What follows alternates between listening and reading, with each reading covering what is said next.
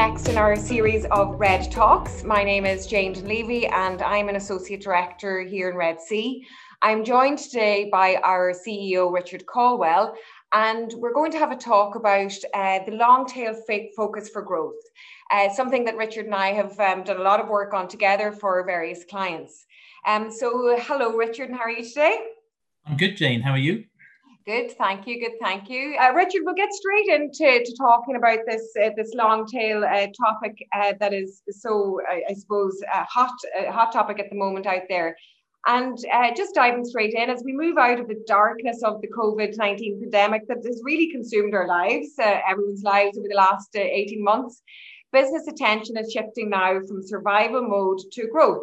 And during the pandemic, you extolled the virtue of not going dark during the crisis in order to ensure that the brand remained salient amongst everyone and strong to as wide an audience as possible, leaving it more likely to come to mind for everyone as the hoped for pickup in the economy arrives. So from our own consumer mood monitor, we can see the consumer confidence is starting to rebound.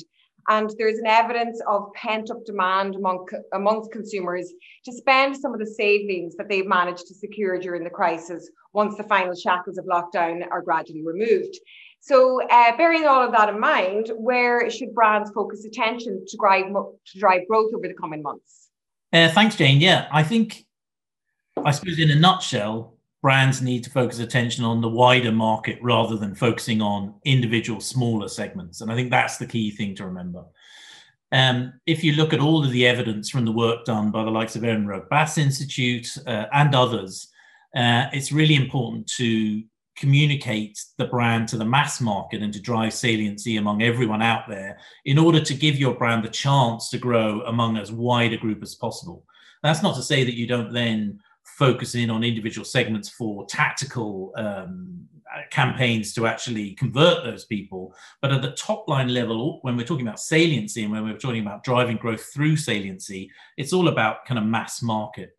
And I think the latest work that we've been doing with our clients has really much relied on the work of Ehrenberg Bass Institute, which talks about not focusing on the really heavy customers that you already have, your loyal customers, but instead focusing more on the next group down and a group that they call the long tail, if you like, of users or purchasers of your service or product or whatever it might be. And the reason for that is that your heavy users are already heavy. I mean, that's defined in their nature. And actually trying to persuade them to buy even more, even though they're already buying well above the average of your product or service, is actually quite difficult. That's not to say that they don't like your product or your service, but what it is that they're already using your product or service to such an extent that the chances that they'll actually go further with that is unlikely. Whereas the people further down the frequency scale aren't using your product to such an extreme, and there is therefore an opportunity to persuade them to, even if it's only a small bit, use your product a little bit more or your service a little bit more. And so that's the whole idea about looking at the long tail customer in terms of a target for growth, whilst as much as possible maintaining those loyal customers. Okay, Richard, thank you. And lots there that I've got a couple of questions following on from what you just talked about there. But my first thing is, when you talk about loyalty, yet, focusing on this long tail, why do brands spend so much money then on loyalty schemes? Well, I think clearly you want to hang on to loyal customers for as long as possible. But all the evidence suggests that at some stage in the future, they will not be loyal. They'll start using another brand, or they'll, experience something else, and they might come back, or they might gradually move away. Now, the idea about loyalty schemes is obviously trying to hold on to that group as much as you possibly can. And the theory about this is called the leaky bucket theory. So if you imagine you have a bucket full of water, and at the bottom you've got a few leaks going on. So what loyalty schemes are trying to do is trying to stop those leaks as much as possible. And you know yourself, you're trying to fix an old leaky bucket. It's, you can fix them to a certain extent, but you're still going to have some leakage coming out the bottom. So the loyalty scheme is trying to stop that leak going on, but you're going to lose some anyway. But the other way you can make sure you have the same amount of water in the bucket, or even actually get more water into the bucket is put more water in. That's the idea about targeting the long tail, because it's those people that you're actually trying to increase their usage in the top end of the bucket and to counteract, if you like, the leak of some customers out of the bucket at the same time. Okay, and Richard, I'm just going to, just take it back a little bit now as well for our listeners, because you and I have done a lot of work on for clients together, and some of our colleagues in the office, of course, as well, on long tail analysis and the importance of extending the long tail. But just for our listeners, maybe you could explain to us what exactly is the long tail for a brand? Yeah, okay. So, I mean, long tail customers are effectively light, lapsed, or non-users of a product or service. And typically, Erin Bass would describe perfect long tail customers as someone who already buys in the category, so they have a need for your product or service, but they don't currently use you heavily or buy from you heavily. So, for example, if you think about the butter category, if I am a butter buyer, that's great. Already I'm in that marketplace, but maybe I don't buy your brand of butter. I buy a different brand of butter. And occasionally I might buy your brand of butter when I can't find my other brand, or, you know, when I just decide to have a change or something like that. And the key is to try and persuade those people to buy your brand of butter a little bit more frequently. And that's what targeting the long tail is all about. Okay, so we have our loyal customers, you know, very important, but we have this long tail that we're talking about, and we're talking about extending this long tail. Is there, like, are there numbers out there of how many of our consumers are long tail customers and how many are loyal customers, I suppose? Is there, or is that just different for every brand, or how does that work? Well, whenever you look at this, and you and I have looked at this in a few categories, Jane, you'll see that actually quite a small proportion of the available market of people to purchase your product and service actually account for a very large proportion of the volume. So what that tends to fall out at is about 20% of the available customers can make up to about 80% of your sales, certainly 50% plus anyway. And so you can imagine that you're relying on 2 out of 10 people to buy the bulk of your products and services. So the idea is to target the other 8 out of 10 people and persuade them to buy slightly more often. And you can imagine, because there's such a large group of those 8 out of 10, even if you only persuade them to buy a little bit more frequently, that can add a significant amount of volume to your purchase or to your service. When you talk about that group, what you're actually seeing is a very similar curve among almost every product and service that we look at. So for instance, you know, we've looked at soft drinks, we've looked at lottery purchases, we've looked at media consumption. And in almost every single category, like Erin Bass suggests, there is a kind of normalized curve of heavy users rolling down to light and non-users, which is very similar for almost every product and category. Okay, so that's really interesting. You know, about those, you know, 20% are loyal, 80% are you know, long tail. It's kind of, you know, similar across brands and products. So really the first thing that any brand should do when developing a growth strategy is to understand this long tail, this 80% of consumers. But how do you target this group, Richard? Well, luckily, I think most research studies that brands are conducting have a measure of frequency or volume of consumption built into them.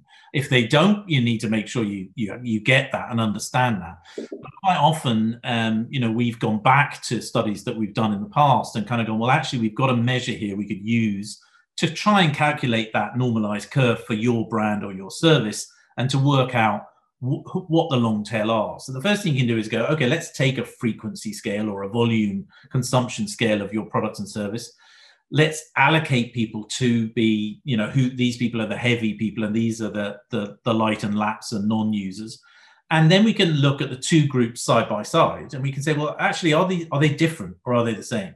So that's the first thing you can do. Is like, what is the profile of your long tail purchases or available purchases versus your heavy purchases, and really understand where the differences are and what you can do to potentially overcome that in terms of, you know, how your marketing, communication, product, service even changes to actually target the demographic groups that maybe at the moment aren't in that heavy group. And then the next thing you can do is to look at saliency for that group. So if we go back to fundamentals of how brands grow, one of the key things that we need to worry about is mental availability, okay? And mental availability is all about coming to mind at the moments that matter. So at the moment that your brand might come to mind, that it does come to mind in the consumer's head at that moment, because consumers don't spend their whole time going, which brand of butter am I going to buy next week? You know, that doesn't happen. So we need to be there at the moments that matter. And so we need to understand those category entry points for our brand. And then we need to understand them for both the heavy and the long tail user. And the reason we need to do that is because if you think about saliency and the saliency of your brand, which is all important in growing your brand, the reality is if you were to divide and look at your saliency by your heavy users and your long tail users, it's pretty likely that an awful lot of your brand saliency is going to come from those heavy users, okay? Someone who drinks, 2 Lucozades a day, when you ask them which brands of soft drink come to mind, is far more likely to have Lucozade come to mind than someone who drinks 1 Lucozade a year. So clearly your brand saliency is already stronger among heavy users. So the key to growing your brand isn't just about growing saliency overall. It's actually even more than that. It's growing saliency among that long tail group. Okay. So how do we do that? Well, we look at those category entry points that I just discussed. And yourself, you did a Red Talks video not long ago with Kira talking about category entry points and how important they are. And I think if you look at those category entry points, the triggers, the moments when the brand might come to mind, and you look at the difference between your heavy users and your light users, there'll be some where they're quite similar. And in those cases, then clearly that's just working in its own right among both groups. And there'll be others where there's a big gap between your heavy users and your long tail users. And it's that way you need to target, because it's that way you need to persuade your long tail users that the brand is something that should come to mind in those moments, in the same way as it already does for the heavy users. Thank you, Richard. And yeah, Kira and I had done a Red Talks on category entry points for anybody that wanted to listen back and I suppose understand more about that, because again, it's something we've done a lot for our clients over the last year or so. So just to kind of, I suppose, finish up, Richard, what would you advise companies to do as we come out of lockdown and people are starting to spend again and have this consumer confidence, have these, this money saved up? What would your advice be? Well, I think listening to what we've just been talking about, it goes back to basics. Like if you want your brand to grow, it needs to come to mind when it matters, in the competitive set of those moments that matter. Okay, so it's all about driving brand saliency. How do we drive brand saliency? Well, loyal customers already think of our brand all the time. It comes to their mind all the time. So we need to focus on those lighter, lapsed, non-customers in terms of driving saliency, understand what their category entry points are, and then potentially even build campaigns that specifically target those entry points, to push that category entry point in the mindset of the people we're talking about. And you'll see lots of brands who do this in their advertising, who have in the creative decision have decided this is the moment that matters for my brand and this is the moment that I need it to come to mind. Great, Richard. Well, listen, thank you so much for chatting to me today. And I hope all our listeners, get some value out of this Red Talks. Of course, there's lots of other Red Talks that we've done in the past, if anyone wants to listen to them. And as always, especially for the long tail that we just talked about today, Richard and I are available, and any of our colleagues here in Red Sea, if you're interested in talking to us about the long tail or any other research related topic. So thanks very much. Thank you for listening and take care.